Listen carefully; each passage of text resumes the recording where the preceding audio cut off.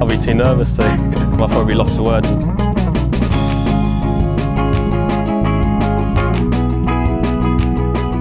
Hello and welcome to the latest edition of the Lost Words podcast. I'm joined again today by Jason as we look into the RBC Heritage this week. Jason, welcome. Good evening, Tom. How are you, sir? Good. How are you? Marvellous. You enjoyed the return to golf last week? We didn't want to call it a return to golf because of the Outlaw Tour, but the return to the PGA Tour. Yeah, it was unbelievable tournament, wasn't it, to start? Absolutely incredible. I don't think it could have gone better. I literally think for a, what do you want to call it? Golf package as a result thing for the PGA Tour as a product, that's what I'm looking for. Best thing they could have done. I think actually it was enhanced by not having fans, because I think you heard a little bit more, apart from the mic'd up version of Ricky Fowler, you actually heard more of the conversations naturally anyway. You didn't have the nonsense idiots shouting things after every tee shot. You didn't have these comical sort of kick-outs and flattened lies when you thought someone was in trouble. I just thought it was quite a peaceful way of watching it, and the players seemed to just carry on as normal, and we got a really good tournament out of it. Yeah, brilliant couple of weeks, last week and this week. As you rightly say, no crowd there, so rough up or, rough not trodden down. Fantastic. Yeah, who wants to listen to that load of idiots anyway? That line in the fairways, they don't matter. Yeah, absolutely brilliant. Half the players didn't know where to turn to when they hit a birdie because there was no one to actually salute. But yeah, you heard the odd cheer, didn't you? That family up in the stand, didn't they? Makeshift stand. Yeah, you did. It was an incredible tournament all the way to the line, which is exactly what golf wants. And in the end, the theory about the strategic players finally made the result that we thought it would, having looked as though it may well go to a bomber or two. Before that. And that's the thing, wasn't it? I think at the start of the week you saw, Rory got off to a bit of a slow start, but then a really good second round, didn't he? And then, JT was there all week, and, Koepka wasn't playing particularly well, but he was there or thereabouts.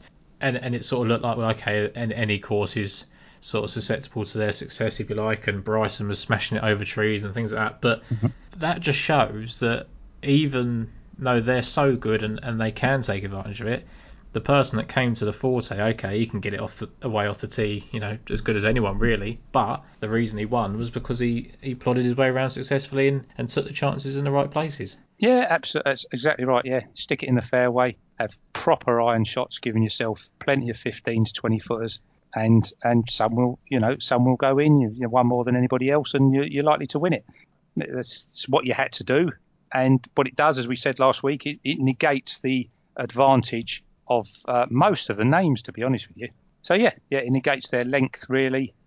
You have to be solid all round, don't you, to do anything around there, as you saw from sort of Rory's final round there, and even when you're talking about the likes of Thomas and Xander, Jordan Spieth, Gary Woodland, you're talking quality players there that unfortunately could not get it done in the final round.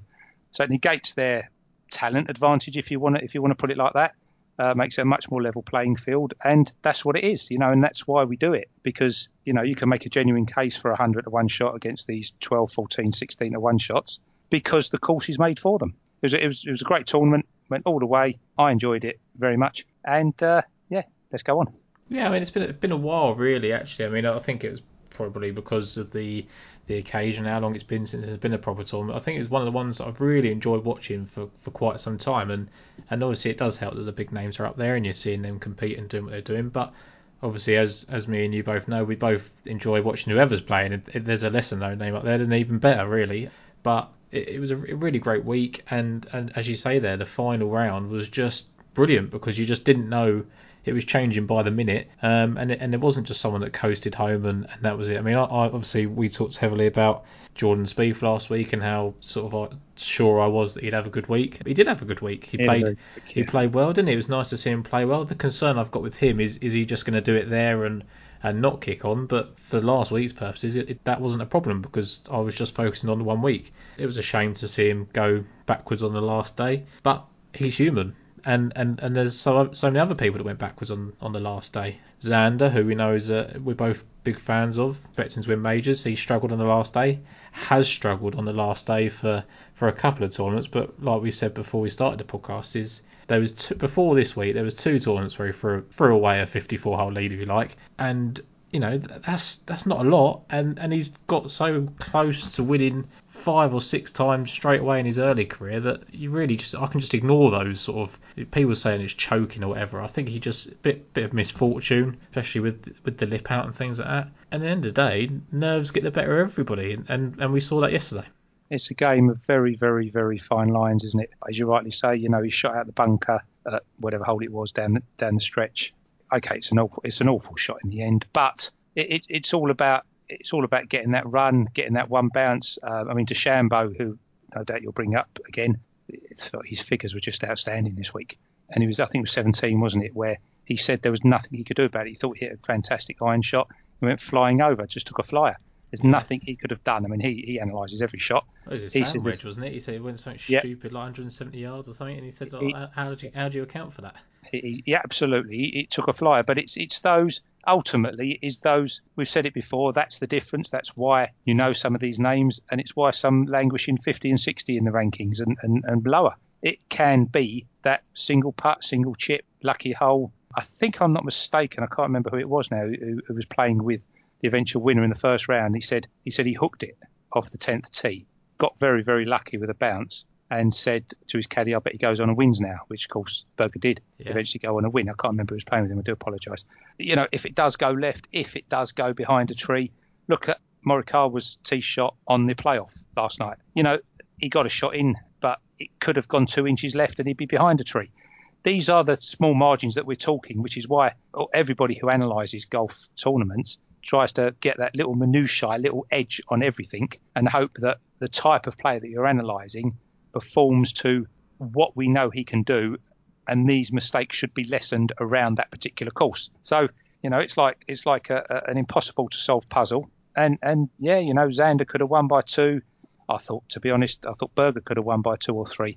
He had so many 15, 18, 20-foot chances. Yeah, it's what happens. Have a run, make a mistake, mental lapse. It was great. It was awesome. The fact it went 72 holes, chopping and changing all the time. The exchange prices went absolutely mad all the way down. You had Justin Rose going out contention, into contention. As we discussed earlier, Patrick Reed, who was never in the final round, he was parring everything, couldn't get past 10 under, suddenly appears at 13. He's only got beat by 2. Absolutely brilliant. Loved it. Yeah, and that was the thing. It was because there were so many people involved that could win. And really, we say there, did people throw it away? I think there's probably 4 or 5 players. If they had won, you'd had no arguments. I think I was glad in the end that Daniel Berger did win, because when it mattered, he made the putts and he played the playoff hole really well to avoid being extended with Morikawa. And I was really pleased for him to get the win, because he's had 2 wins very early in his career, back to back at the same course, and then sort of fell off a cliff. But we know how talented he was. He finished, top 10 at Augusta in his debut. He was part of that class, wasn't he, with Xander and Jordan and Justin Thomas as well. And it was easy to sort of not forget about him, but he had to work his way back up. And he showed us how good he is. And it was just good to see him win. I think he deserved it in the end. The concerns we spoke about last week about Morikawa was his short game, which is not a surprise to anyone. It's not a shock. That's something that he has struggled with. And throughout the week, he looked pretty solid on the greens. And I thought, we've made this bold statement. And then when it comes to it, he absolutely rattled that one at the hole on the playoff hole. And everyone said, it was a harsh lip out. But it just looked like a bad putt to me. Yeah, I thought it was a bad putt. But when people start talking, I suppose, about a facet of your game that's weak, look, I know these people are mentally strong, but it has to concern them. It has to prey on them. He was great all week. Was he? At the end of the day, again, he's one shot better than DeChambeau, and whatever my thoughts about DeChambeau, his figures are amazing last week, and he's not one. So it's that roll of a ball. It's that half inch left. As far as we're concerned, and putting up people, we did give Berger a big write up last week. Again, it is based on price.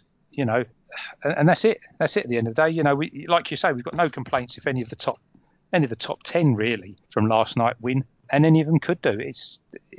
We can only analyse what they're best at, and hope that comes to the fore on that particular week. At Berger, I'm sure you looked at, Tom, and I'm sure most listeners saw, absolutely amazingly, has won all his 3 tournaments in the same weekend of the year. Yeah, Mid-June's his favourite, isn't it? Absolutely, that's an amazing stat. So so we can, I know you're going to say something different, but we could probably leave him alone for 12 months now. Well, it's funny you say it because, and as we talk about, and I'm glad you led on with that, because it is that mid-June thing that he's won the St Jude twice in a row, and the very next week has been the US Open. Now to go back to back at tournaments and do it and win a US Open is some task. To go back to back and play at a tournament that you've played before, and there's sort of an easier test in the Harbour Town at Heritage, or Heritage at Harbour Town, should we say? Has he got a chance of going back to back? He's good enough, isn't he? He's certainly good enough. He showed last night again how good he is. Do I think he's going to do it? Yeah, we're all guessing, aren't we? But I wouldn't rule it out. Certainly at the prices that he is, I thought he was going to be pretty much short than that after an overreaction to last night. Yeah, I mean, again, I've got no problem. He fits the model of a certain group of players that you're looking for around here. As you rightly say, the schedule with Colonial and then the Heritage this week makes it a completely different follow-up, if you like, doesn't it? As you rightly say, even more so this week, we need players that are very, in effect, this sort of course should play much more into the same sort of players that we were talking about last week, even more. So I'm certainly not expecting the degree of names to be up there down the stretch on the final hole.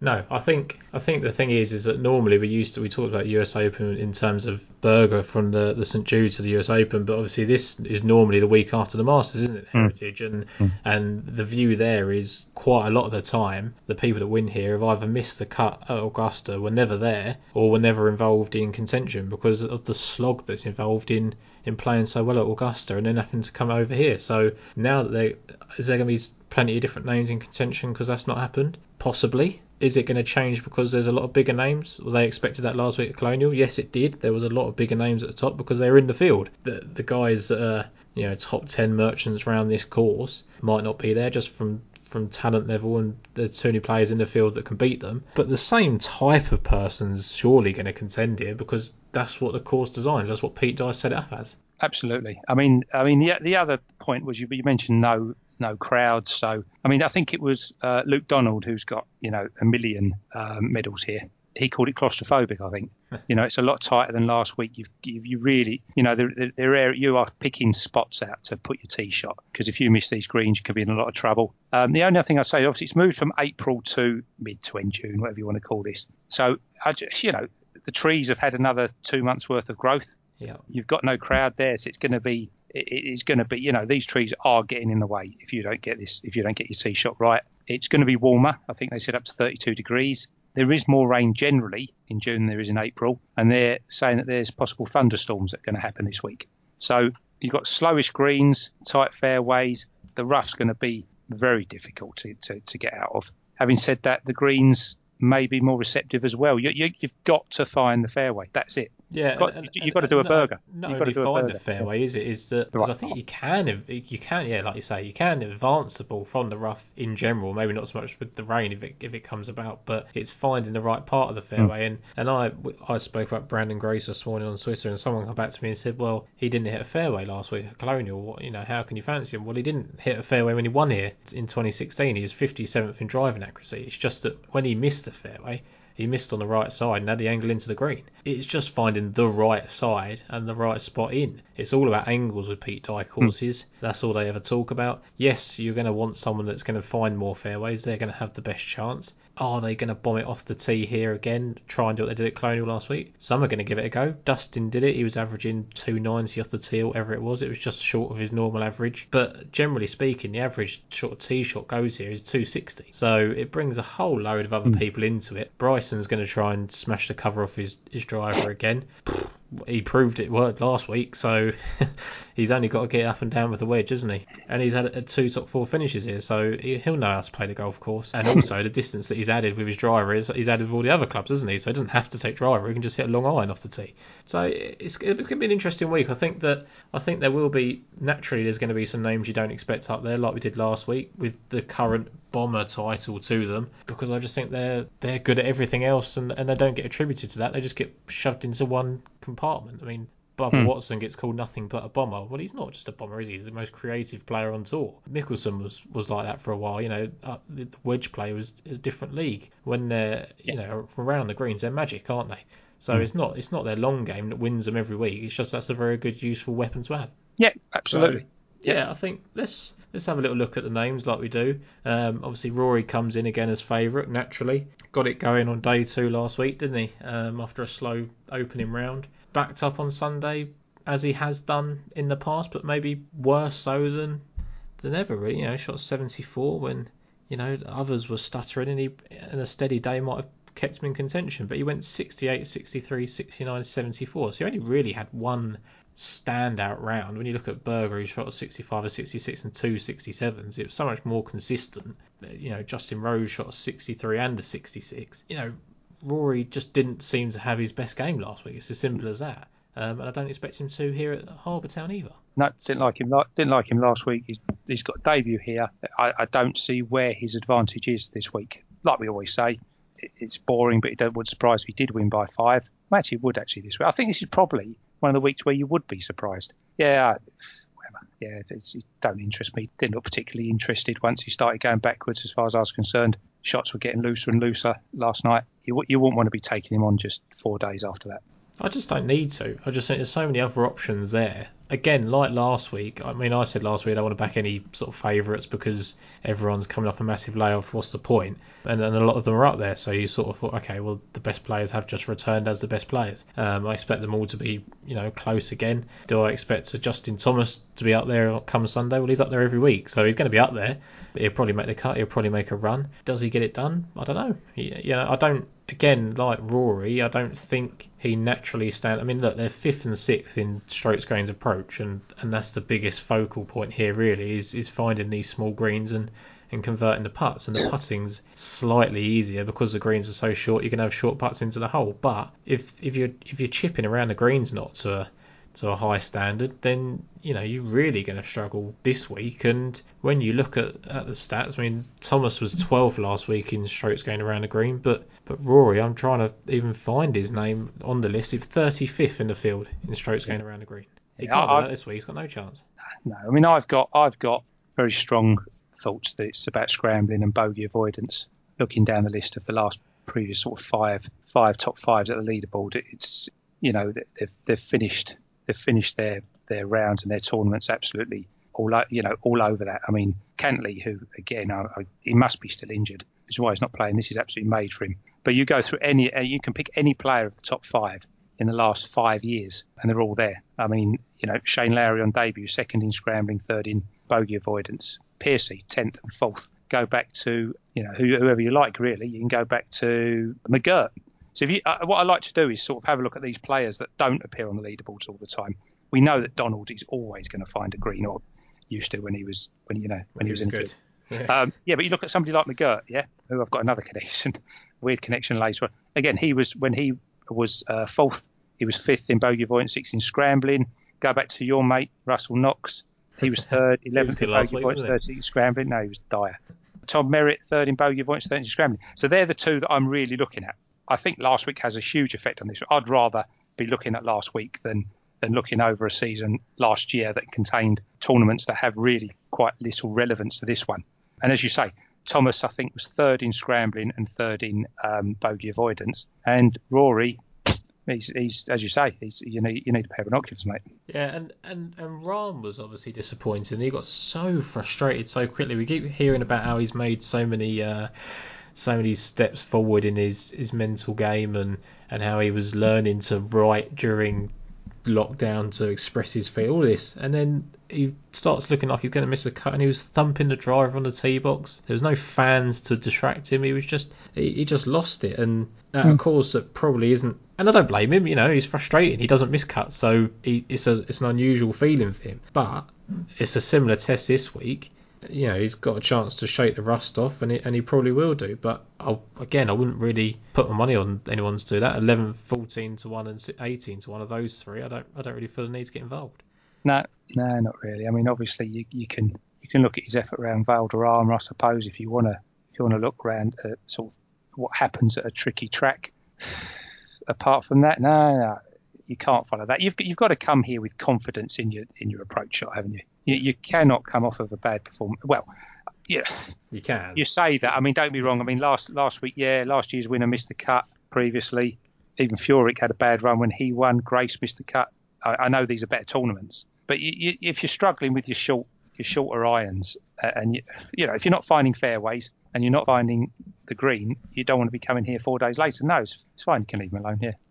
Like you say, he's capable of hitting 263s, but so what? He'll be 18-1 on a more suitable course. And sort of the people I was sort of impressed, like we say here, with the bogey avoidance, someone I was really impressed with on day one last week was Gary Woodland, because it looked for most of the day like he was going to do absolutely nothing and possibly even miss the cut if he didn't get his arse in gear, and then turned it into a 65. Obviously his rust was the front 9 of just, or front 12 or whatever it was, of making pars, and then he got on the birdie train and he carried that on, sort of avoiding bogeys all week, finished fourth in bogey avoidance, didn't shoot worse than 70 all week, and that to me, like the first 12, 14 holes, whatever it was before he made a birdie, that's the rust, not the volatile doubles and bogeys and things like that. If you can manage your game and get through that and think, okay, well, I'm back out here now, this is what I'm meant to do, then that's a sign of a player that was in form beforehand, and should stay in form as we go forward, and he certainly appeared to do that. And the other person, as that we're sort of overlooking here, or we've spoken about him earlier, is Bryson. 65, 65, 70, 66. So he had one bad round, or not even a bad round, one unspectacular round. And he said himself, if he'd have putted anywhere near his level, or at the level he wants, he'd have run away with it. And I believe him, because he was just absolutely striping it. And everyone sort of, there's so much talk, and I don't want to add to it, about all this weight gain and is it bad for the game? At the end of the day, he's dedicated himself to fix an area of game, or boost an area of the game that he wants to do.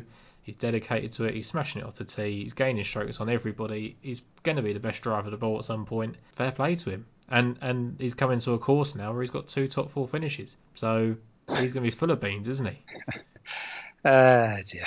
Right, Gary Woodland first. I must be honest, I didn't like the way he finished yesterday. I think he was my long-range tip for the Masters in about 2010, something like that. I kept going on the Betfair forum and saying he was going to win the next year's Masters. He will do one day. Yeah, his pattern's improved massively, Gary Woodland, but I didn't like him on coming home yesterday.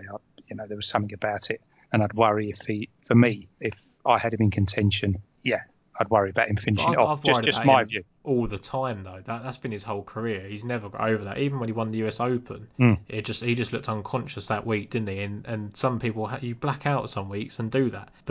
And I thought, well, is that going to be the difference? Because he's won before and contended before, and you thought maybe that'll take him to the next level. And then he wins the US Open, you think, okay, well that might be it. And he didn't really ever show signs of that, really. He's been steady this in 2020, but no more spectacular than he's ever been in the past. And like you say there, he didn't bring his best stuff on Sunday.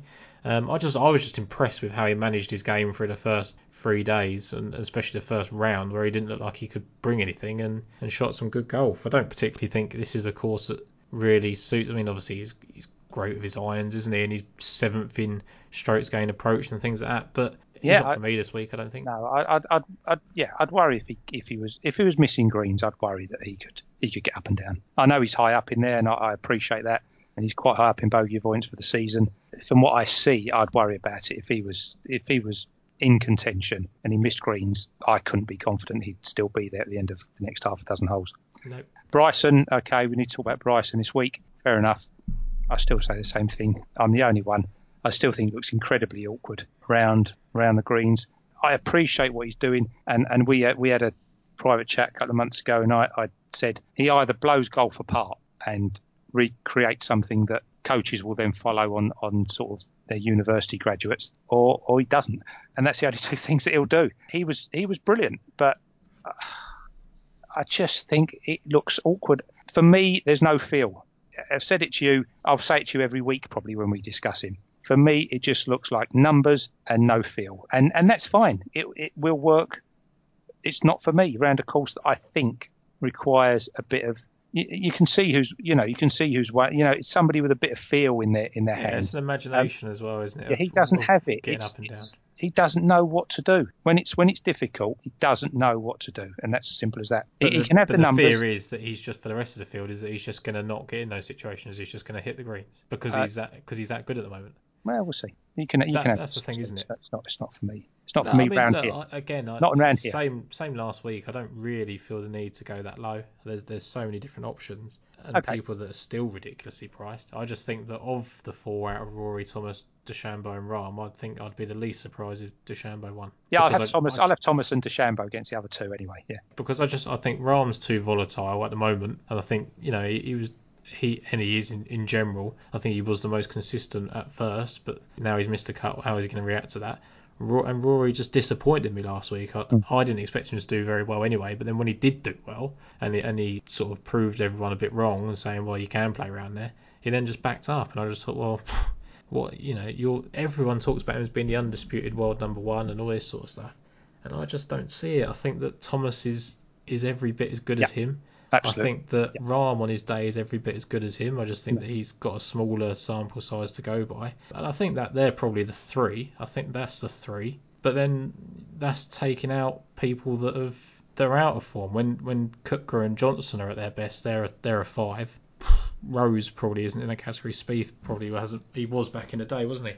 And famously, Patrick Reed says he's a top five player, which is hard to argue with most of the time. But I think that Thomas, Rory, and Rahm are in their own sort of category, and you just have to look at the week to see who's going to be the one that comes out on top. Is this the week where you take 3 to 1, then 4 combined? No. Right, move on. So then we're looking. You've got Xander. I don't think I want anything to do with him.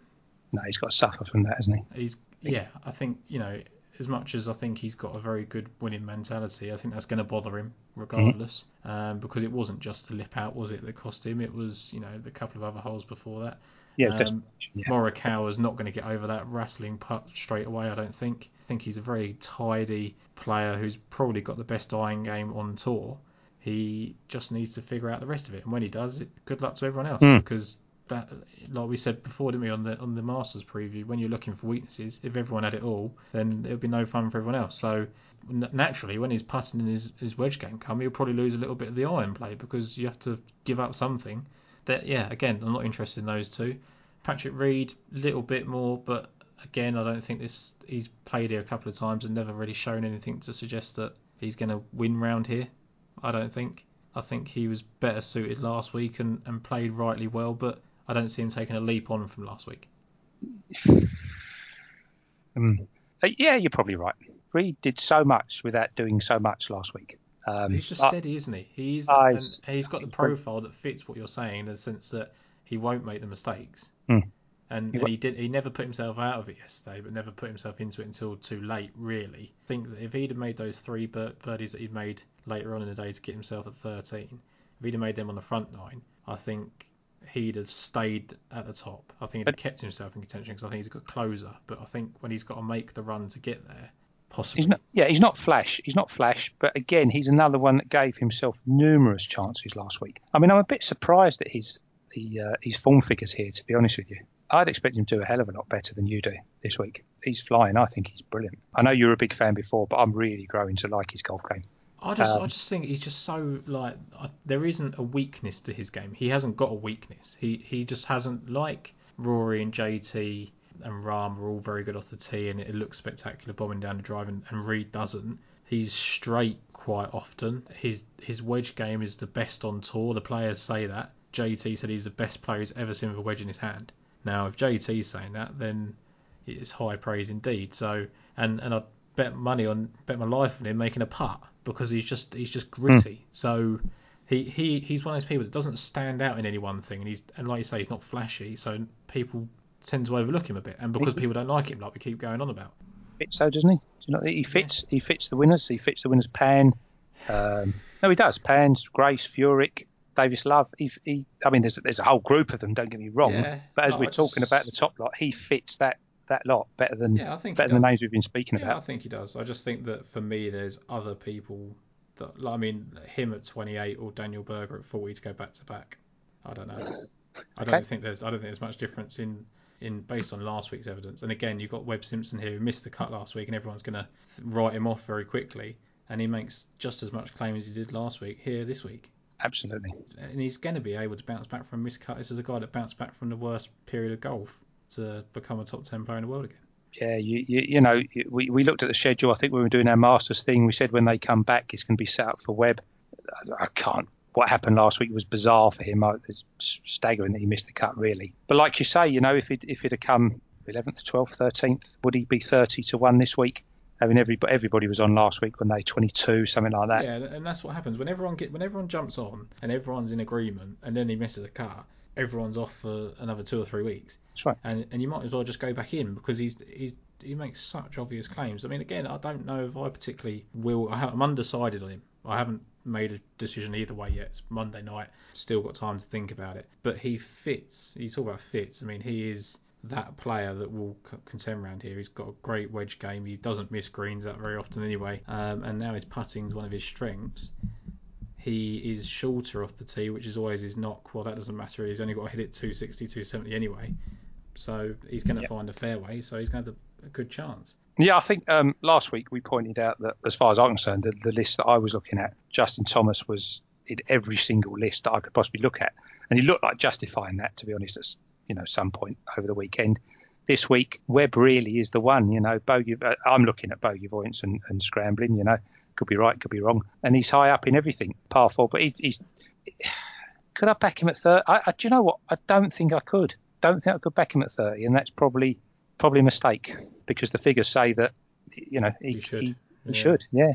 I'd rather he'd put in a 25th, 28th last week than a miscut. I know it doesn't matter in the great scheme of things, but I just think going from here quickly to there, you want to pull the wedges out, the 9s, the 8 irons out with a degree of confidence. You know, and that's just from my point of view. I mean, it didn't even have to be a 25th, did it? It could have just been like, you know, if he'd have rallied to make the cut on Friday and then spent another 2 days and finished 47th, if he'd have just got those 2 days in and sharpened up, because they always talk about, you know, it might be the last 3 holes on a Sunday. Because I spoke to someone, I can't remember who it was now on the podcast, and said, like, how do you keep your mind right when you're 57th going into Sunday and really got nothing to play for? And they said, well, I'm always looking for something for next week. So he would have liked to have that opportunity to find that. Has he now just taken 2 extra days to practice round Harbour Town? Don't know. But, like you say, it'd been nice to see him make the cut. I still don't know whether it's enough to really put me off, but there's a question mark there, isn't there? Whereas the other ones we've spoken about all made the cut and were all in contention. So we're finding question marks over them, and it'd be wrong not to find one over him. Yeah. Sung Jae Im, I think he's steady. He's going to have a great chance. Quietly did well last week. I don't think anyone ever really even thought about him throughout the week. I've got to be honest. I kept seeing his name and thinking, is he going to go? Is he going to get up there? Didn't. He shot an open of a 66, which is impressive. And then went 69, 67, 67. Never low enough to contend, but never out of it top 10. That's him all over. He just prints money. He's just absolutely printing money. He's leading the money list already. He's already doubled his earnings from last year in this hot of 3 quarters of the season, whatever we've got, because of the win. Going from strength to strength. He's a complete player. We talk about Reed not having weaknesses. I don't think Sung Jae Im does either. I just think that, you know, is he going to win twice in a season? Why not? Massive chance. Yeah, absolutely. Massive chance. Very high up in par 4. Sorry, Tom. As he has been, you know, for the season. 3rd in scrambling last week. 13th in bogey avoidance. Very, very impressive. I didn't really expect him to do what he did last week. And I think he's got a huge chance. I know he missed the cut last year. Not really bothered. Not the same player. He missed the cut at Colonial last year, didn't he? Yes, he did. At 33, I actually think that 33-1. If you can get those big, I don't know what the biggest price on those top 9 or whatever, some silly each way price that somebody's doing. Yeah, I think he's rock solid. I think, you know, to me he's similar to Reed in that he's going to be there. 33-1, I think it underestimates how good he is. To be honest with you. My only thing with him is he hits the ball well enough. There's no doubt about that. But where you've got to be so accurate into these greens, I think there's possibly players that I'd take with a long iron in their hand over him, which might be an option.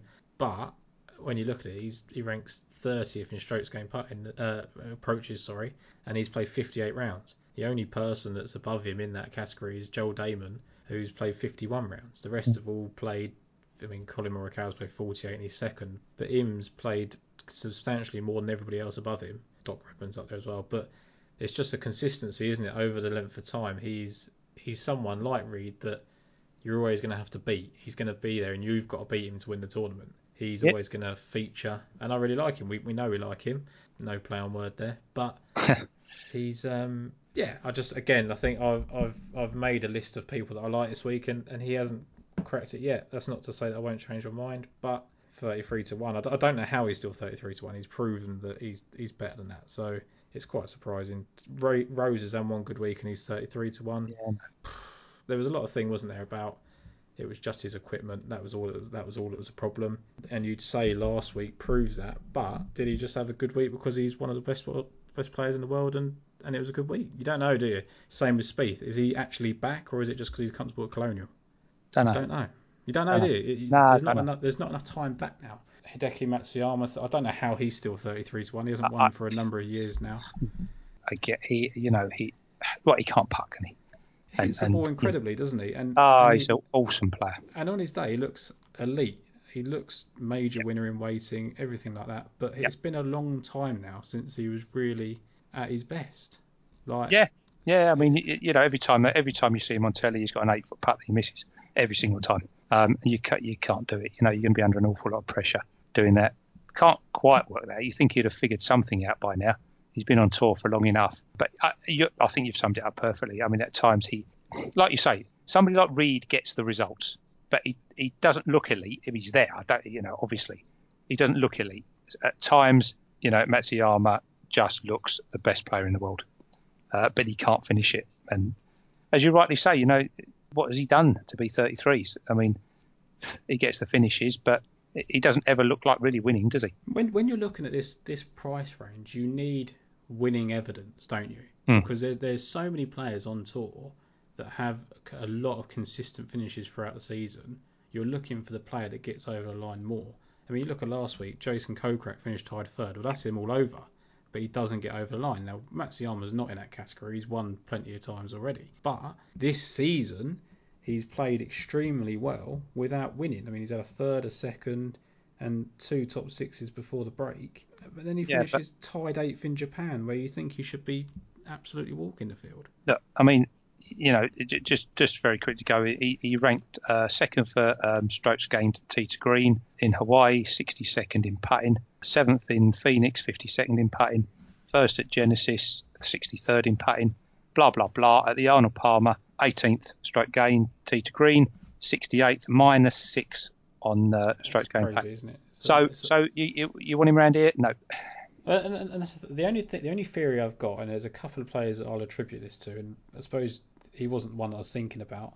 The one I was thinking about was Benny Ann, that the smaller greens may play in their favour because they're not going to have those longer putts, but it's the shorter putts that they're missing. It's the ones that they should be making that they're missing. Benny Ann can make one from 30 feet as a bonus, and he's got an incredible short game, Benny Ann. He's great around the greens, which is why I think he might have a better chance. But Matsuyama's played here once, missed the cut, never come back again, which suggests to me that he just wouldn't play here if it wasn't for the fact that his schedule is. And again, that's the same case for Rory, Justin, Rahm, all that sort of, because it's after the Masters, isn't it? But he's a player that's needs a win to get himself back on track, and I just don't think this is the week for it. Dustin's played well here in the past. He had a third round lead at one point and blew it away because, like you saw at Colonial, in the end it catches up with you if all you can do is bash it over a tree. Koepka, I actually was quite impressed with Koepka last week. I thought, this week just gone. Very tidy around the greens, but he was just saving par a lot. Really was, like making 10, 15-foot putts that weren't scoring putts, and that's not like him. You're looking at him to drain 15-foot putts for birdie. He was doing it to save par.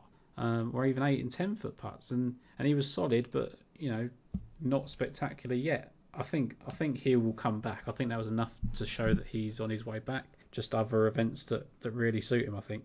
So let's just get into that. That's the names, isn't it, that you're sort of obliged to talk about. I think we've touched on Spieth there, that we think he may be back, he may not. Let's talk about some of the names that we do like. I put up this morning Brandon Grace was 80-1. I wouldn't have picked Brandon Grace at 40-1. I'll be completely honest, because I think that 40-1 is an overreaction to him being in contention yesterday and him winning here in the past. But when you dive deeper into his game, it's perfect for here. So there's a lot of talk on the 175 to 200 range, and he ranks very highly in that. He is third in par 3s, 175 to 200. So, both of those work in his favour. He's won here, like I've just said, 3 top 11s. And when you look at the tournaments that sort of correlate here with Pete Dye courses, he finished third at the 2015 PGA, which was at Whistling Straits, which was a Pete Dye as well. Good win player. So he makes obvious claims for me. It's just that it was a price decision this morning, which at 50s you then got to be really keen on him, I think, as opposed to 80s. Was there only one place going 80? Was there, Tom? No, it went up early as 80s and a couple followed, and it just very quickly got back into 50s. And I think 50s was right. I thought 40s was right. So the fact that 80s was out there, I just thought was tremendous, really. Yeah, I had him on the list last week, but not sort of high enough to really warrant going into him. Yeah, he played all right. Yeah, yeah, you're probably right. 80 was too big. Yeah, 50's too short. So I expect him to do better on Sunday. I must be perfectly honest with you. But he's your typical languid sort of South African player, isn't he? You don't really know what's going on.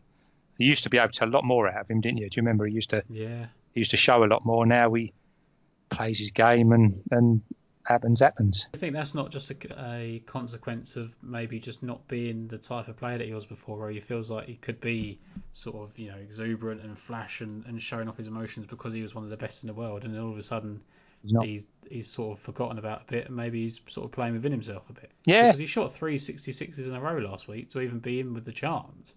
Yeah. And a final round 73 was disappointing, but as we've spoken about at length already, all of those players that didn't win put in some disappointing rounds. Woodland 70, Thomas 71, Spieth 71, Rory 74. So he wasn't alone, and he's now returning to a course that of these group of players that we've spoken about, he makes the clear course fit. Yeah, absolutely. On the figures he fits. I think the 80s is great, and I think the 80s, if you're on the exchanges, you should be able to do something with that. Yeah, the numbers make sense. I just feel I don't mean he's not a winner. That's going to sound very bad. He don't seem to care enough about winning. No, he's not desperate to win. I think that's the same with Oosthuizen, isn't it?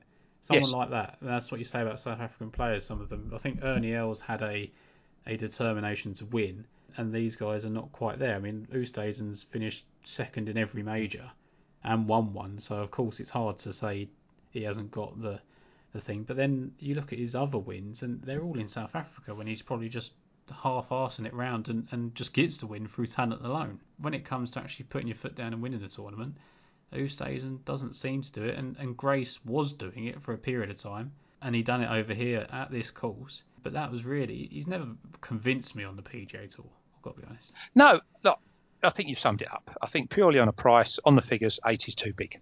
That's what you've got. If that's what we're playing with, there's nothing wrong with that at all. I don't see it. I don't see him winning this.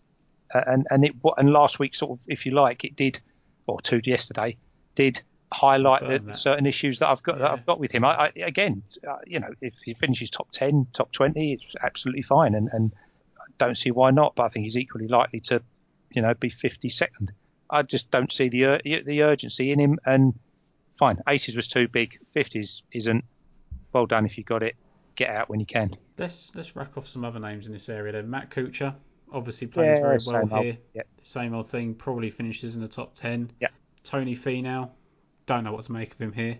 Thought he played okay last week, nothing special. We'll hit a low close and miss him. Yeah, I'm not sure. I think there's going to be better places to be on him and at the same price. Fowler opened at 70s, which I was very surprised about, because I think that he's one player that no matter how poorly he's playing or how not himself he seems, everyone seems to still back him, and I thought 70s was surprising. He's now at 50s, which is a bit more sort of reasonable. Still quite a big price for someone of his skill level, though. It is, isn't it? He's got 3 missed cuts here, though, hasn't he? Yeah, I don't think he likes the tournament. I just think that maybe, is it better fit when it's not a week after the Masters?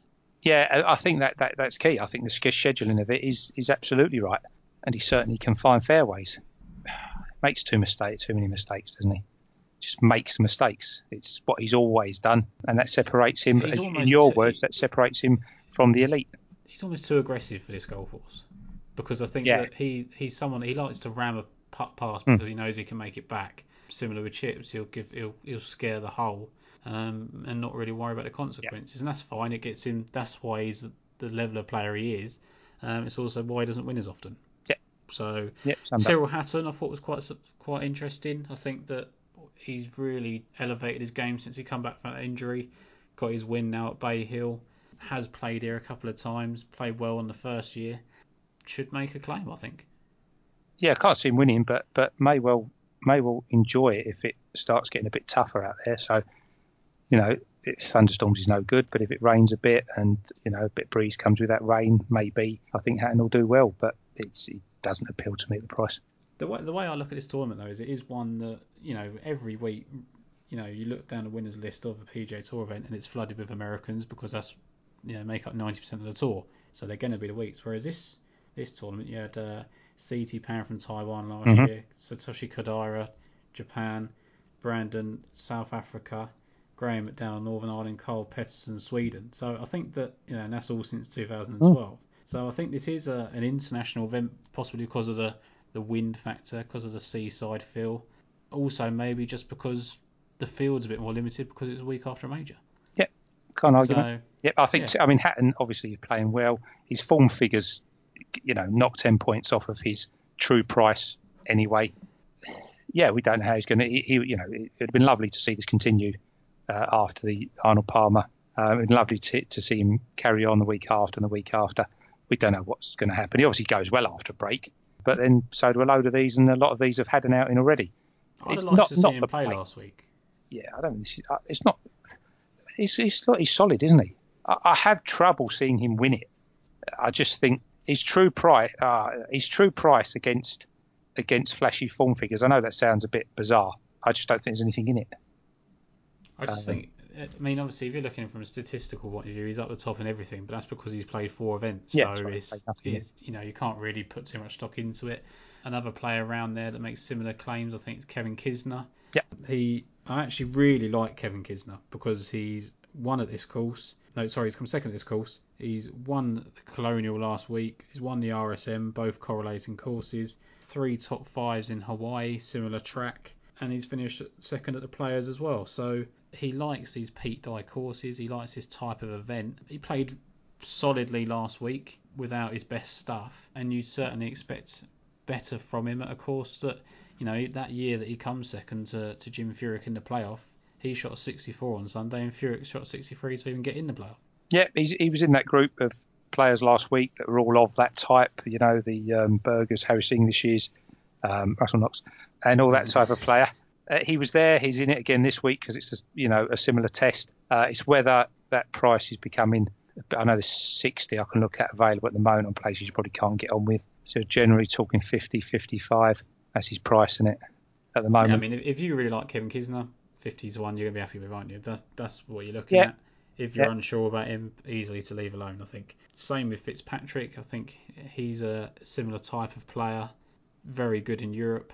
Not quite done it here yet, but seems to be improving without his regular caddy at the moment for the next couple of months. So I don't know.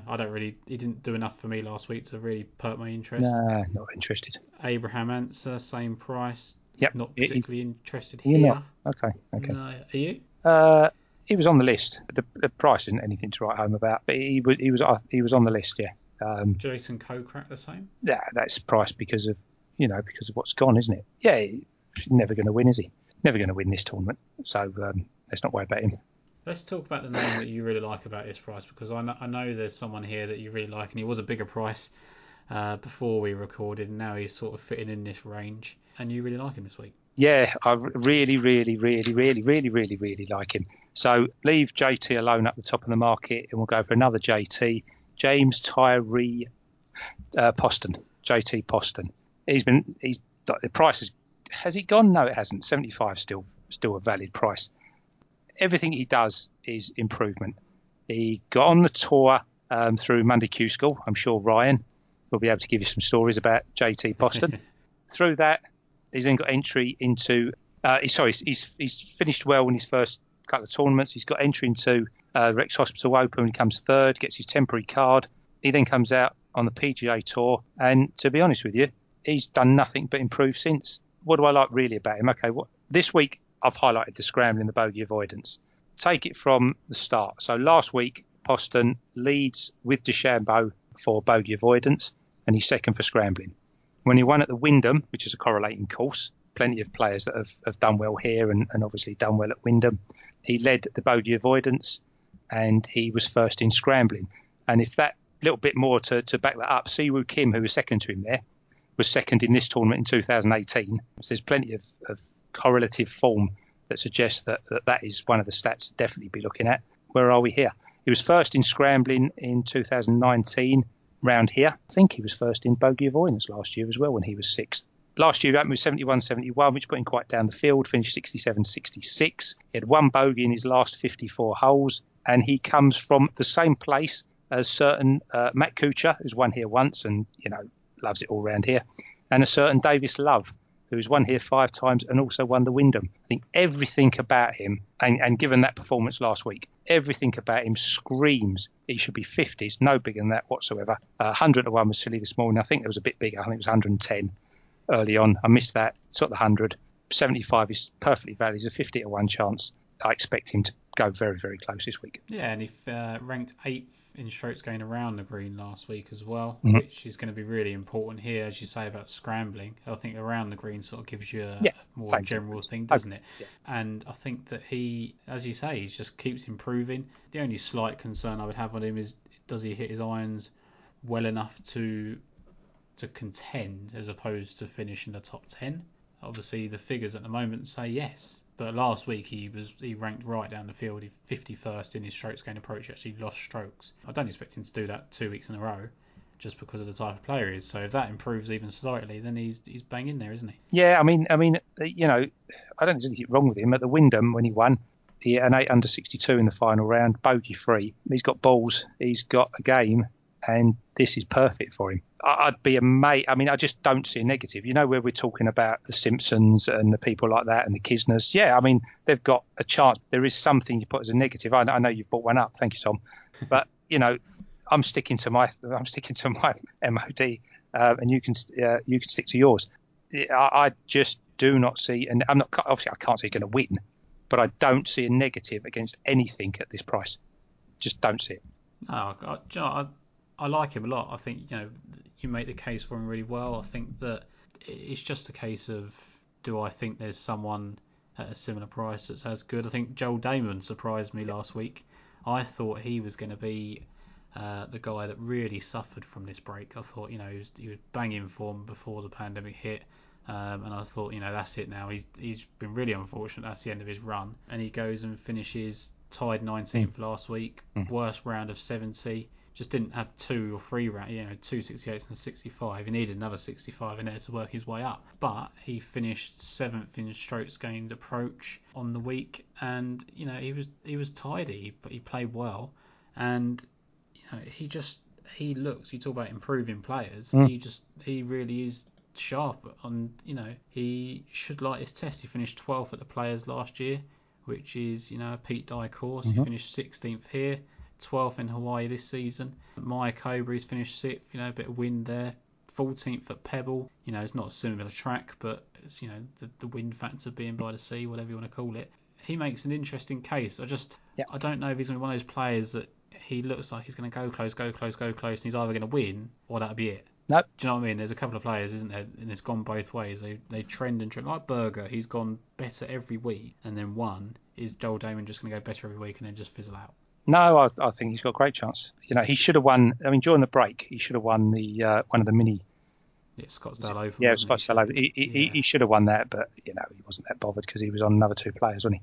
For those who don't know, he was interviewed before the event and he said, he really is at my price because he was favourite and put up another 2 players. Can't remember what they were now, but yeah, should have won that. So he was reasonably active. Yeah, he's got, again, I can't argue in that price bracket. Absolutely. Yeah, you could pick a couple in that price bracket. Would he be one? Yeah, he'd be one that'd be quite high up in your final 5 or 6, I'd imagine. the thing is, it's the second week back, isn't it? And we're saying why take a risk right at the top of the market when someone could pop up. And Berger was we're not going to sit here and say that we plucked him out of thin air and no one else was talking about it. He was a popular pick because of the form he had beforehand. Yeah. But he was from the outside. He was a runner out of the pack, wasn't he? He wasn't the favourite. He was 66 and he was 100 on the exchange. Now, that's all you're saying. What you're saying is, it's the Poston argument. If Poston's 40s, I'm not going to play him. No. Not that I don't think he'll go very close, but that's what it's about. We felt Berger probably should have been, or I felt Berger should have probably been around about 40, 45 maybe last week. And that's what it's about. Is Damon the right price at 80? Yeah, potentially 78 is about right, isn't it? I'd imagine 80 is maybe a touch too big. Again, I'll talk about the same bracket. Is Poston too big at 75? Definitely was at 90. Definitely was at 100. Definitely was at 110. I just think that these are their prices now, aren't they? That the 75 and 80s is they're playing too well to be any bigger. Is that a standout price? Probably not. But if you really like him, like you do Poston there, then you're not going to pass up a 75 to 1 shot, are you? Just for the sake of you think he should be 100 or you missed 100. No, I wouldn't pass it up. If I hadn't got on, I'd have been on again. Yeah, absolutely. I genuinely think there's so much evidence for him. I know there's evidence for lots of others around here, local guys. I just love it. I just think his game is. It's not that he's turned up and performed in those categories once. He performs them regularly, and he performs in them at the right courses. And I just think you come off of a performance like that, round a course that you like. And I'm going to be made to look very, very silly here, but I cannot see a negative. I just think he has to go close. I don't think you're going to have a Russell Knox moment this week. I think you're safer with. But you could have a Webb Simpson moment, couldn't you? Yeah, you could do, but at least at 100 to 1, you don't really care, do you? Yeah, I do. The other guy in this sort of range that I want to talk about before we move on is Joaquin Niemann. I quite liked his chances last week, and he sort of makes a similar claim here. The thing with him is that he hasn't popped up at the tournaments that we're talking about with the Sony Open and things like that and the RSM because he hasn't played them much. So there's not so much to go by. He's finished 5th at a Travellers, which is a Pete Dye course, but not really a similar course. And he won earlier in the year, and I just thought 100 to 1. He's 5th in birdie or better percentage from 175 to 200. 28th in strokes gained approach, so he's hitting the ball well. He had 2 bad rounds last week, which you can't do. He had 2 good rounds and 2 bad rounds, and that's not good enough. He went 265 to 272s. That's too volatile for me to be really confident going into a week where he's making his debut. No, has he got the game to play around here? I think he's transferable. I think he's a player that can play on form pretty much anywhere. I just think that he was interesting as a name at that figure. And I was trying to sort of look at how I can make a claim for him, and in the end, I thought, well, I'm not convinced by him. No, that's right. So, but look, let's put it. Sorry, mate. Sorry, but if you put him up at 100, it's Poston, is it? Right? Okay. But I always call him Poston. You put Poston at 100, who'd you back every single time? No matter what. It's not even a. You've got Corey Connors, who's probably got a bigger claim next up in the market at the same price. Yeah, I like Connors. Yeah. And then we go on to another one I like, but I just. Yeah, I mean, look, he's 100 to 1. He's not expected to win by 5, but others have got far more claim at the same price. And another name there that you spoke about that you're interested in last week and you haven't brought up yet is Ian Poulter. Yeah, I've not got him in my list either. He played sensibly. He played pretty well last week, though, didn't he? Grinding. Tidy, and he's had 4 top 18 finishes here since 2015. Yep. Again, like you rightly say, it's you look at a section of prices, probably between sort of 80, 90 and 125, something like that, and you make your choice. Yeah, Poulter will do what Poulter does, won't he? Look, Luke Donald played well here for numerous years, and I'm not saying he's the same, but he is the same. Well, in terms of the fact his game inside out, don't you? There's no surprises with Poulter. No, there's no surprises. He'll do what he does, and fair play and good luck. Would I be on at 66? No. 80 looks like it's gone, so it probably was 90 or 100. Yeah, same price maybe. I'd personally take more of a chance on another one of last week's disappointments, which was Harris English. I mean, I wouldn't back either, but at the price, I'd rather be on English. I think we've discussed about how 1 week sometimes affects prices completely differently. They overreact both ways, and again, English is of that Berger Kisner, type player that we look at in certain courses. And I'd much rather be on him at 100 than Poulter, to be honest. Again, it's a flip-flop of prices just because of 1 week. It's bizarre, but, there we are. That's what it is. Yeah, absolutely. And then there was another name here in this range that you like, or another couple of names, isn't there? 100 and 125 to 1 that you want to talk about. Do I? Okay. Bud Cauley. Well, there's two at 125. One was at 140, it's gone now. So Bud Cauley and Luke List. Really like both their chances this week. Both of them, as youngsters, were outstanding players. Cauley particularly, outstanding junior. I think he qualified for the US Open 2011 as a junior in university. Turned pro. He finished tied 63rd there. Turned pro. Straight away gets a couple of top fives.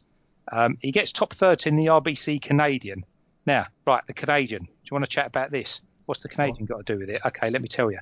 Right, 2019, Lowry was tied second in the RBC Canadian. Behind him, Piercy in fifth, won the Canadian. We go back to, maybe Canadian notes, 2017, McGirt, who again, who's he now? Right, McGirt was tied second in Canada twice. He finished fourth here. And I did have another one, which I can't find, but that's good enough for me. So I quite like the Canadian aspect. I don't know what it is about it, but, I'll take it anyway. 2012, he's 53rd in the world. I think he goes up 1,500 places or something like that. Has 5 top 10s, including the Wyndham. A top 4 again in the RBC Canadian, tied 4 in the AP. I mean, the fella's got game, and it's just a matter of injuries and loss of form and coming back that has stopped him becoming potentially one of the world top 10 players, I believe. He certainly talked about that, wasn't he? When he was coming out, that was what people expected. You see how Jordan Spieth and Justin Thomas and people like that have come out. That was how he was being talked about. Absolutely. And injuries have certainly affected him. And then he had the car crash incident, I think it was, that really sort of was the nail there that has derailed him for a long time now. And you just got a feel for him, but he's making his way back at the same time. He is. He's got form at the Career Builder, which is a Jason Dufner tournament, as I like to call it. So we know what sort of player we need there. He's got form Texas, top 10 in the RSM. For me, it's all there. He's got form at Honda, so he's got form in he's got form in high class. He's got form at the right courses. He's come back. He was tied 9th in Houston last year. And then this year, 2020, he's tied 4 in the American Express. He had a decent final round there. And last week, I thought was a real eye-catcher for me. I'm always looking for his name. He tied 29th. He was 12th in scrambling, tied 4th in bogey avoidance. He's top 12 in those relevant stats for most of 2020. I know we haven't had a lot of it, but he's there. I think he's back. And if he's back, then he's going to do something special. I think 2017, he was 9th here. I can see him considerably improving on that. I think he's a player that obviously stays injury free. I think he's back. He's going to win. He's going to win. He's going to win well. He finished second last week in strokes going around the green, so just to further sort of compensate the scrambling point there. And interestingly, he shot a 67-2, 68 to end the week. And he done all that whilst losing strokes with his irons. He actually ranked 53rd of those that made the cut, losing strokes with his irons. So, and that's not part of his game. That's normally a solid part of his game. He's 35th on tour at the moment in strokes gained approach. So it's only going to take a good week for that from go from 29th to top 10, isn't it? And where better place to do it on a course that really should suit him. Should certainly suit him. Absolutely. I like him a lot. I managed to get some silly price on the exchange at about 1:30 this morning, which is unusual. I'm normally in bed by 10, but it was just the golf that kept me up. So, yeah, I'm looking for a massive run from Cauley this week. I think he's back, and if he is, he'll start to show it for the rest of the year. He's one of those players, isn't he, where if you start backing him at 125 and 200s, so he's been, in the seasons gone by now, as soon as he has a good week, he suddenly goes half that, doesn't he? Because people remember how good he was when he come out. He's not someone that's going to have a good week and still put him up at the same price as next week, because his talent level suggests that he should be a top 20, 30 guy in the... When you talk about Kevin Kisner and people like that, are always about 66 to 1. You'd think Cauley is good enough to be in that range. So he, it should only take one good week, and you want to be ahead of that curve. And he done plenty last week. He was one of those people that played well enough to suggest that better things are coming. Yeah. But just didn't do enough to contend, and I'm fine with that because it was 1 week back. I look at people, I think a lot of people put it down to his last round of 65, but Patrick Rodgers played pretty well for 4 rounds. So people like that, like your guy JT there, Poston finished top 10. He was 68 or better all 4 rounds, coming off a long layoff. Maverick McNeely, 70 or better 4 rounds. These guys have all put in good enough showings to suggest, okay, well, when the right course comes up, we can go. And like you say, you obviously think that's going to be this week. So I thought another guy that you might mention would be Brian Harman. Harman's on the list, isn't he? He's in there, isn't he? He's a popular person that gets backed in. Yep. There's lots around this price range. Again, it's a bit like last week. We could pick 10 names out of here and take your pick, couldn't you? But got to whittle it down. Interesting to see how Russell Henley gets on. Now he's come back. He's actually he's someone that's I felt had a massive chance. Yeah. Well, you liked him last week, didn't you? And then he didn't turn up. Yes. Well, I was surprised. It was last week was Henley Cantley again. We keep going. When Cantley comes back, I'll tell you. Right, he owes for 2 weeks. So Henley's got form in the right, hasn't he? Honda, Houston, Sony, bogey avoidance, scrambling. He's right up there, isn't he? Strokes gained, approach the green. Everything about him. Genesis, he played really well at the Genesis, but he lost his way in the final round. I think it sounded like the worst round of he shot 75, and the thing is, and I think that was a bit like he'd forgotten what it was like to be in that position a bit, because he come out, didn't he? And he took the tour he won his first event, so he didn't know what struggle looked like, and then when it hit him in the face, I think it caught him out, and I think he had, I don't know, he had off course issues or a family or whatever. I think these things start taking priorities, and then you have to start learning to merge both together. And I think the 17th, like you say, there at Genesis, and then 8th at the Honda, 2 courses that should suit. Well, if he's coming back to a course that should suit him here, then you expect him to go well. And he's finished 6th here on his first start, and he's had 2 top 26 finishes since. One at Hawaii, like we said, on his first start. It should be a course that should really suit him well. Again, 2015 PGA was a Pete Dye course, finished top 12. Why not a 200 to 1? Yeah. Again, he's one that I played on the exchange because that's the way you need to play him. But he can putt. He can putt a lot better than his figures when he's right. He gives himself an awful lot of chances, doesn't he? Finds green after green after green. Yeah, and 200 was wrong. So it's cracking. There's loads of them at 3 figures. Yeah. And it's the thing now is that because it is such a similar test to last week, we're almost rehashing the same names, but because some of them weren't there last week, or some of them didn't do a lot wrong, their prices haven't really changed. I mean, you liked Van Rooyen last week a little bit, didn't you? And he's 250 to 1. Yeah, I wasn't interested. Yeah. Bez Wiedenhout again. These guys are up there. One name that I thought that stood out, and he's so hard to get right, and it doesn't matter if he's got course form somewhere because he never repeats it, is Siwoo Kim. He was over 300 to 1 this morning. Yeah. He plays brilliantly on these types of courses. He's won the Players, lost in the playoff here. He should have beaten Kodaira.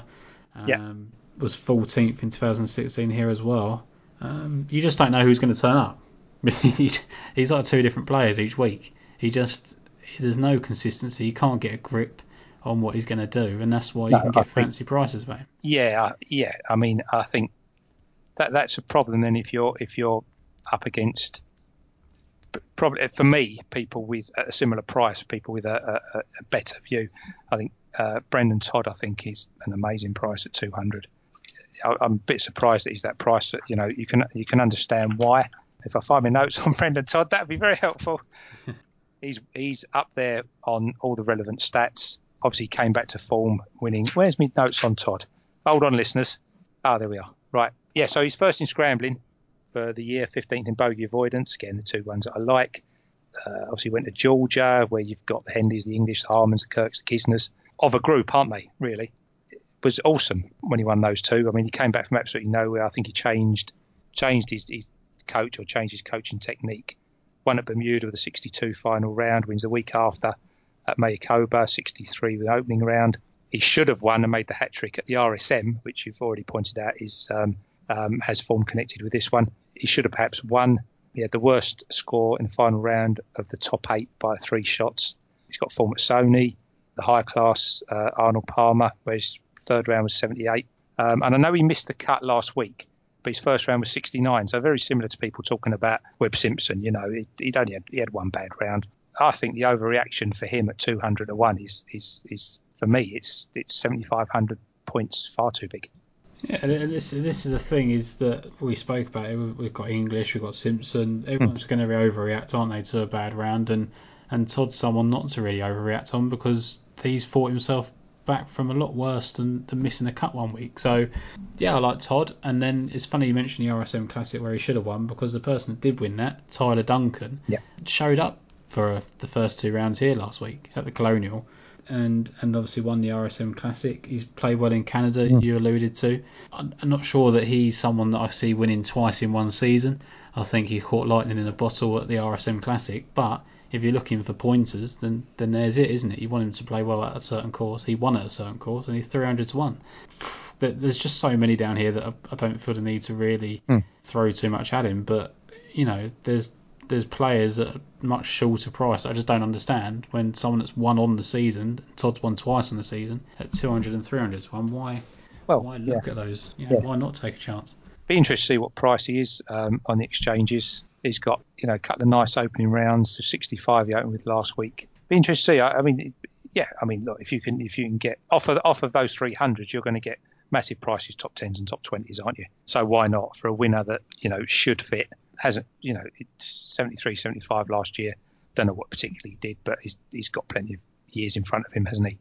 Again, we don't like some of the top lot, which shortens a hell of a lot of these players, doesn't it? Yeah, and Tyler Duncan as well. He was 11th in stroke range approach last week. So if you want a pointer as to where his game's at, where his irons are in fine nick, which is an important part, he was so steady around the greens. He was top 30 around the greens. So those 2 important parts of his game are there. So he hasn't showed a lot since that RSM win, which obviously puts me off a little bit. But maybe he just got caught in a moment, because he won probably earlier than expected. Look, he's one of them, isn't he? Tyler Duncan, Harry Higgs, Maverick Manir, all those. You're not surprised if they get a top 10, are you? I think you'd be surprised if they win. But if they play Tyler Duncan won when he won. He beat Webb Simpson, didn't he, in a playoff? So you don't expect him to win. You don't expect Todd to not win that week. So if you can get if you can get 20, 25 to 1 about them being top 10, and you can have 5 or 6 of them on side, there can't be anything wrong with that. Yeah, again, now you're down to this range that we were last week, where you're sort of having a couple of stabs and who looks a bit of value, and you're not necessarily expecting these guys to win, are you? You're expecting them to be up there, and you're making claims for them. Is there any others you like at long odds? Not at that big price. If you don't mind me going back just a little bit, just to justify the Luke List, who's actually second in my list behind JT Poston. Luke List, for me, you talked about Bud Cauley as a great youngster. Luke List was as well. Runner-up to Ryan Moore in US Amateur in 2004 and came on from that. Won his first pro tournament in 2012. And from then on, it's been a matter of, to be honest, he's improved dramatically over the years. And I don't think he has ever had the credit that he deserves. From 2016, he's got top 10s and top 20s in some, seriously relevant tournaments, in my view. Again, he's tied 6th behind Duffner at one of Duffner's courses. Again, we look at Duffner as a greens man, and we know he can't putt, but it's their top 10 Honda Classic. 14th in the Canadian Open, where he hit 77 in round 3 and only got beat by 5, so that should have been a better. He's got form in the RSM, Mayakoba. He's 3rd in Houston, behind Russell Henley, with Berger 5th in 2017. Again, it's exactly the same crowd. So whilst he's known for bombing it, so he lost his status at the PGA Tour a few years ago, but he came first in driving distance. So he's known for bombing it, but he's got all the form in the right places for me. More recently, goes 7th at the Arnold Palmer with a 3rd round of 74, so that ruins a top 5. He's tied 3rd here in 2018, tied 4th in the RSM, which we both pointed out. Last year, 10th in the Arnold Palmer and 6th in the PGA. Does anybody remember Luke List being 6th in the PGA just a few months ago? No, nobody does. This year, didn't do a great deal. Was actually 37th after round 1 of the Players, which of course was at Sawgrass. He stays there for yesterday's tournament at the TPC Sawgrass Dye Valley on the Corn Ferry Tour, and he wins that from behind, wins it by 3, wins it very, very easily with a bundle of birdies. Why is that relevant? Obviously, Sawgrass, Dye Valley tells you it's designed by Pete Dye, but his first tournament 8 years ago was at the South Georgia Classic, which is designed by no other than Davis Love, 5 times winner of this tournament. He's not your typical win from nowhere on the Corn Ferry Tour and qualify for or get into the RBC Heritage. He's a much, much better player than that. Again, I managed to nick 200 odd on the exchange, and I took the 140 again today on the fixed. He's top class. He's like Bud Cauley. He's not just potential. He's got it in the book that he's top class. Probably the only thing he lacks is those couple of ones next to his name. He comes it absolutely flying. There's a few of these that won't be mentally right. As you say, they missed the cut last week. They don't know where they are at the moment. List is flying. He's happy. His game is in good shape. He suits the course. Got the form. Yes, please. I kind of see Luke List as Jason Kokrak. I kind of put them in the same group of people that are very talented players who hit their irons extremely well and should win but don't. Yep. But the difference is that Luke List is 140 to 1 and Kokrak's 60 to 1. Yeah, no. So which one are you going to take a chance on? For me, I think the fact he's that price because he played at the Corn Ferry. I don't see what's in his form that is poor, that doesn't stack up. God, you can back 10, 12 of them at 140 plus, can't you? And be happy. I'm sure you'll get a run. Yeah, I mean, for me, you look at these players going forward, you try and find them bits of form, like the Cauley, if you like. When they go out of form, we know they're out of form. They don't do a lot. Look at somebody like Ryan Moore. Again, perfect fit for this course, but do you want to be on? No, he could be at 250. You don't really want to be on. Russell Knox, you definitely don't want to be on. And then you look at people like, I mean, I say they're young. They've actually been around for a lot longer than we think they have. The Cawleys and the Lists, but they look like they're in that right period of their career. They're not particularly unhappy. They're not a fractious young player. They've got the form in the book, and the game looks like it's coming. And I think the List is 35 now, so he's probably 5 years too late to be a superstar. But he's absolutely got the form to be here, and it wouldn't surprise me to see him win one iota. So I'm just looking sort of at how he's performed when he's had a chance, and the Safeway he finished tied 4th, shot 67 in the final round, come up one short of Kevin Sway, who held it together. He didn't beat the field, he just shot a 71.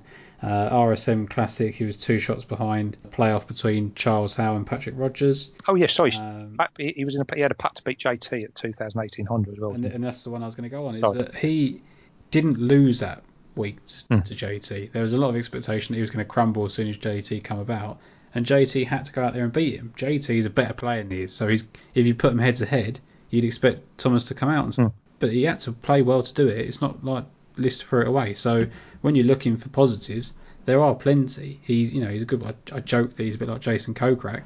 I think Jason Kokrak's potentially more consistent, but Luke List is as talented, I would say. I think it's just a case of maybe List has got a several amount of courses that he's suited to, whereas Kokrak possibly finds most all right.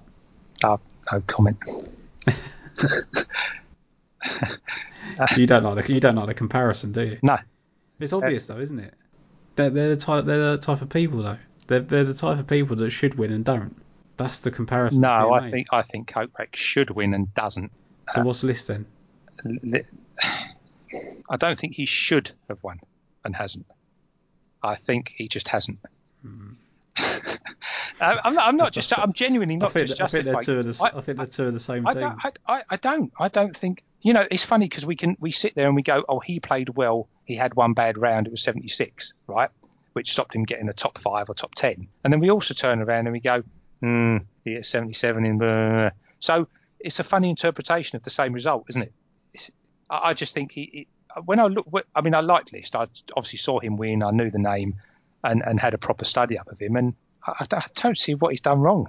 He hasn't got that extra one by his name, but I really don't see what he's done wrong. Even in the last year, he's got form. It's just as good as plenty up there, that 66, 70, 80. And it's the course obviously does fit. He's got a third. He's got a third here, and he just comes off a Pete Dye course, and he's flying. So yeah, I'm happy. I would have been happy at 90, probably something like that. I just wonder if he can put it back to back, like Who knows? 125 to 1. He doesn't have to win, does he? But I don't even necessarily know that he puts weeks back to back where he does 2s or 5s in a row. He doesn't seem like that type of person. He seems like the type of person that goes 5 missed cuts and then suddenly pops up and you think, why is he still not won yet? He's that type. So I think maybe has he done his winning? I don't know. We don't know. Look, we go back to the same thing. Did we expect Webb to miss the cut last week? Ask 10 people, they say no. It happens. But if there's the evidence there and there's 20, 25 lines of form that List has that are genuine lines of form for this week, plus he comes here off a win, off a 6 in the PGA 6 months ago, I don't know. I don't know what you want. No. Scott Pearce is another one you need to mention. Do you think? Yeah. Again, absolutely. All everything in the right departments. Yeah, absolutely. Right in strokes gained approaching the green throughout last year. He was third. 2018 he was 16th. Yeah, he won the Canadian, of course. Hey. So whoever wins this week, please look at the top 5 and look at their Canadian form. He's got form Sony, Phoenix, John Deere. Yeah, I think I'm amazed Piercy's 150. The only problem with Piercy, of course, is he's lost everything. And that's obviously looking at... Including his marbles. Well, if you look at him on form, I think 150 is just unbelievable.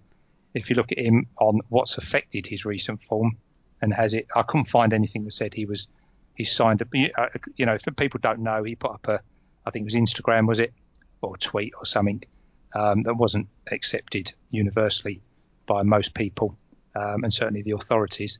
And he got dumped. I think he lost £2 million or something from sponsors' contracts because of it. And he's since gone miscut 64.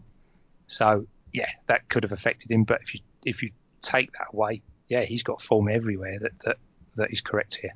I mean, he's an excellent ball striker. He finds greens, absolutely no problem. But I remember the one week that I really liked his chances and he won, was the Zurich when he was parting with Billy Horschel, because I was like, he doesn't have to putt his own ball. If Horschel can convert the shots that he's putting in, then so be it. Because he just... There's two horrendous people, isn't there, to watch? Yeah. But that's the thing. They complemented each other perfectly, though, because they picked up each other's weaknesses, didn't they? Yeah, see, there's a player, Piercy, where I have to bite my tongue because I don't like him.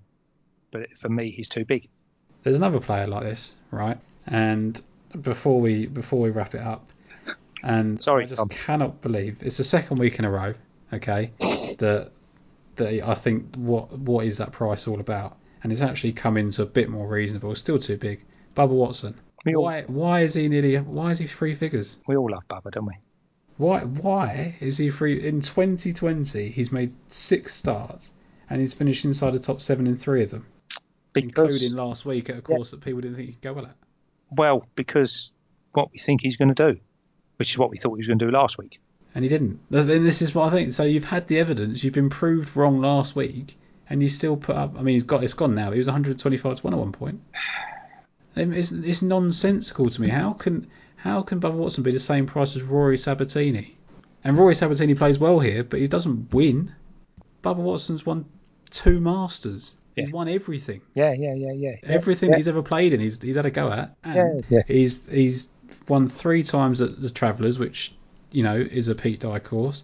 He's won at Austin Country Club, which is a Pete Dye course. I think he's played here once and missed the cut, but he's played here once and missed the cut. If he played here 5 times, he'd have made the cut 3 times. So I just don't get it. I don't understand it, and someone needs to talk me out of it. Because I mean, I like the guy. I think he's one of those people that I think gets unfairly treated. Yeah. So that probably plays a big part in it. But he was 24th last week in approaches, so he was hitting the ball fine. Is he going to be all right around the greens? Normally is. 28th last week around the greens. Yeah. Why not? I don't get it. Yeah, that's all gone, isn't it? Those 3 figures. For you. But even at 80 to 1, I don't understand it. I suppose. I suppose when you do look at, he's bigger than a Coke rack. He's bigger than. Why is Abraham Ancer 60 to 1 compared to Bubba Watson? Yeah. Matt Fitzpatrick. Yeah. Why Yeah, is he yeah, not in that range? yeah. I don't get it. No, it's a fair point. Fair point. Can't. And that's the trouble though, is that then you start doing it based on just value, isn't it? But that's It's all. just Mm, there's nothing else to go on to suggest that he will. But then that's why I look at the Pete Dye course that he's got, the form that he's got. yeah, I think you make a perfectly good case, and I think you're right. Absolutely. Why So not? I I mean, think- he did finish high. I think going into the weekend, I thought he was just going to. I mean, we didn't see much anyway, did we? But Well, he didn't look like he was doing anything, did he? no, But then you just would have finished thought. his seventh. You would have thought if you'd have shown that the heart, you'd have gone, oh, he's just going to try and bend it around a few trees backwards, isn't he, and make him do triple somersaults and be a bit, take his time and play through the weekend. So yeah, absolutely agree with you. Yeah, it's too big. Yeah. It's too big. He's had a 68 and a 65, 66 and 65. Sorry, same as Daniel Berger, and in the two 67s that Berger had, Bubba had 68s. Mm-hmm. He's finished 2 shots behind him. And I get it. He was never really there, so that's why. I mean, if he was shown in the TV coverage as one of the people that missed the putt to get into the playoff, then I think he's half the price. It's just because he quietly went about his business, never got shown on TV, because there's nothing else to suggest that he can't play well, other than he doesn't play here. Well, neither does the top 5 or 6 people that you talk about. No, you make a very good point. So, I wish we were talking about the 125 to 1, because then I'd be very bullish. I'm still pretty bullish at 80 to 1, and I've spent this whole time we've been talking contemplating bringing him up.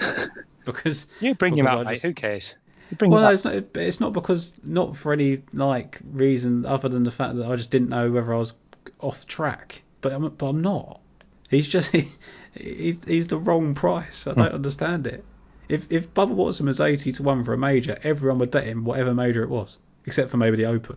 Everyone would bet him. I mean, the Masters, he's never going to be that price, but if he was 81 for a US Open or 81 for a PGA, people are just going to go click because he's a name. Yep.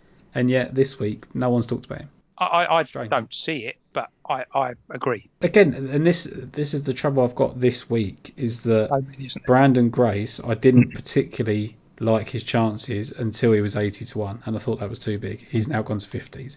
I didn't particularly think Bubba Watson's going to win at Harbour Town, but he's 80 to 1. He was 125 to 1. The one person I think that's got a really, really good chance and makes all these obvious cases is Kisner, and he's shorter than both of those.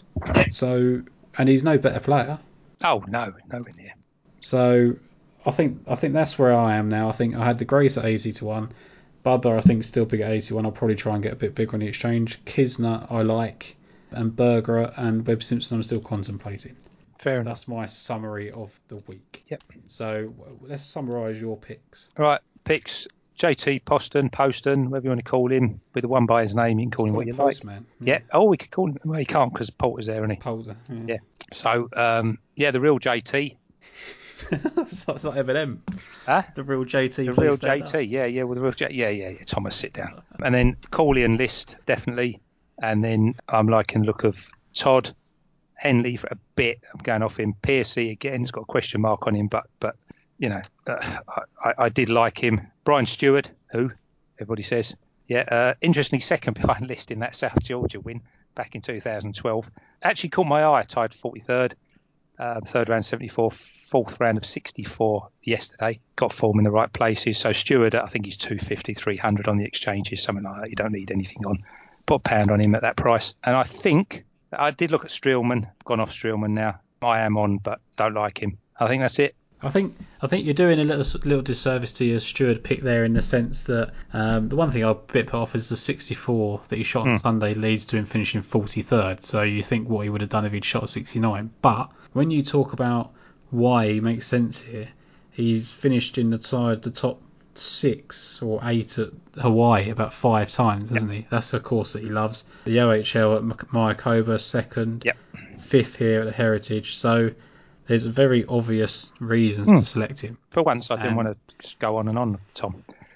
Well, yeah, but that might have been where you should have done. The only bogey he had yesterday was on 18, incidentally. 7 birdies, 1 bogey. Horrible way to finish. 300 to 1 each way pick. You don't mind that, do you? No. So all mine are or were 3 figures. I'm very confident one of them does something. I'm amazed if the top 3 picks don't do something, or one of them doesn't do something special. Is that so? There's no one for you in the top half a dozen that really appeals at all. No. surprise. And that's the thing, is because there's still, as much as we've got an insight last week into the top players playing well, there's still plenty of question marks over them, isn't there? There is, and why not take them on, especially at a course where the skill sets are negated and the shorter players can get involved. Yeah, like you say, it doesn't surprise if any. It certainly don't surprise if Reed wins. He battles his way through. Got a thunderstorm on Sunday. Sungjae Im, him and Reed would be my pick of the top lot, but it just doesn't appeal. I mean, there's certain weeks I think, look, he's not going to be. But if you put Simpson up at this price at Wyndham, you probably don't look anywhere else. But this week, yeah, I'm quite happy. And okay, it's unfortunate we've had to take the top 6 when there's top 8s and top 9s available, because stuff happens, doesn't it? And you're going to finish 7th, 8th, and 9th, no doubt. But that's the nature of the beast. I'm happy to take all of those I've mentioned on the exchange, and also very happy to have them each way. And I expect, not hope, one of them to do something, one of them to do something very special and get a podium place. I think there's one bonus thing I want to put out there, which is, and there is absolutely no research behind this. There is no beyond just what he done last week. Podcast guest that we just had on recently, Chris Ventura, finished 4th yesterday behind Luke List, 2 shots where he made three bogeys from between 11 and 13 at the Corn Ferry Challenge at Sawgrass. They're playing in Florida again this week. He lives in Florida and he's 50-1. Yeah, excellent. Thank you. I don't get it. I don't understand it at all, because he's a PGA Tour player now. He won twice last season in 12 starts on the Corn Ferry. So there you go. Do you know what? A little bonus. No, do you know what? That's fantastic. Can you give us the Cactus Tour winner now as well? Yeah. Yeah. I'll try and work my way through. That might be for another podcast. Yeah, I think we're done there, are we? All done, isn't it? Let's go and collect. Yeah. That's it. Let's go and make another win this week. Beautiful.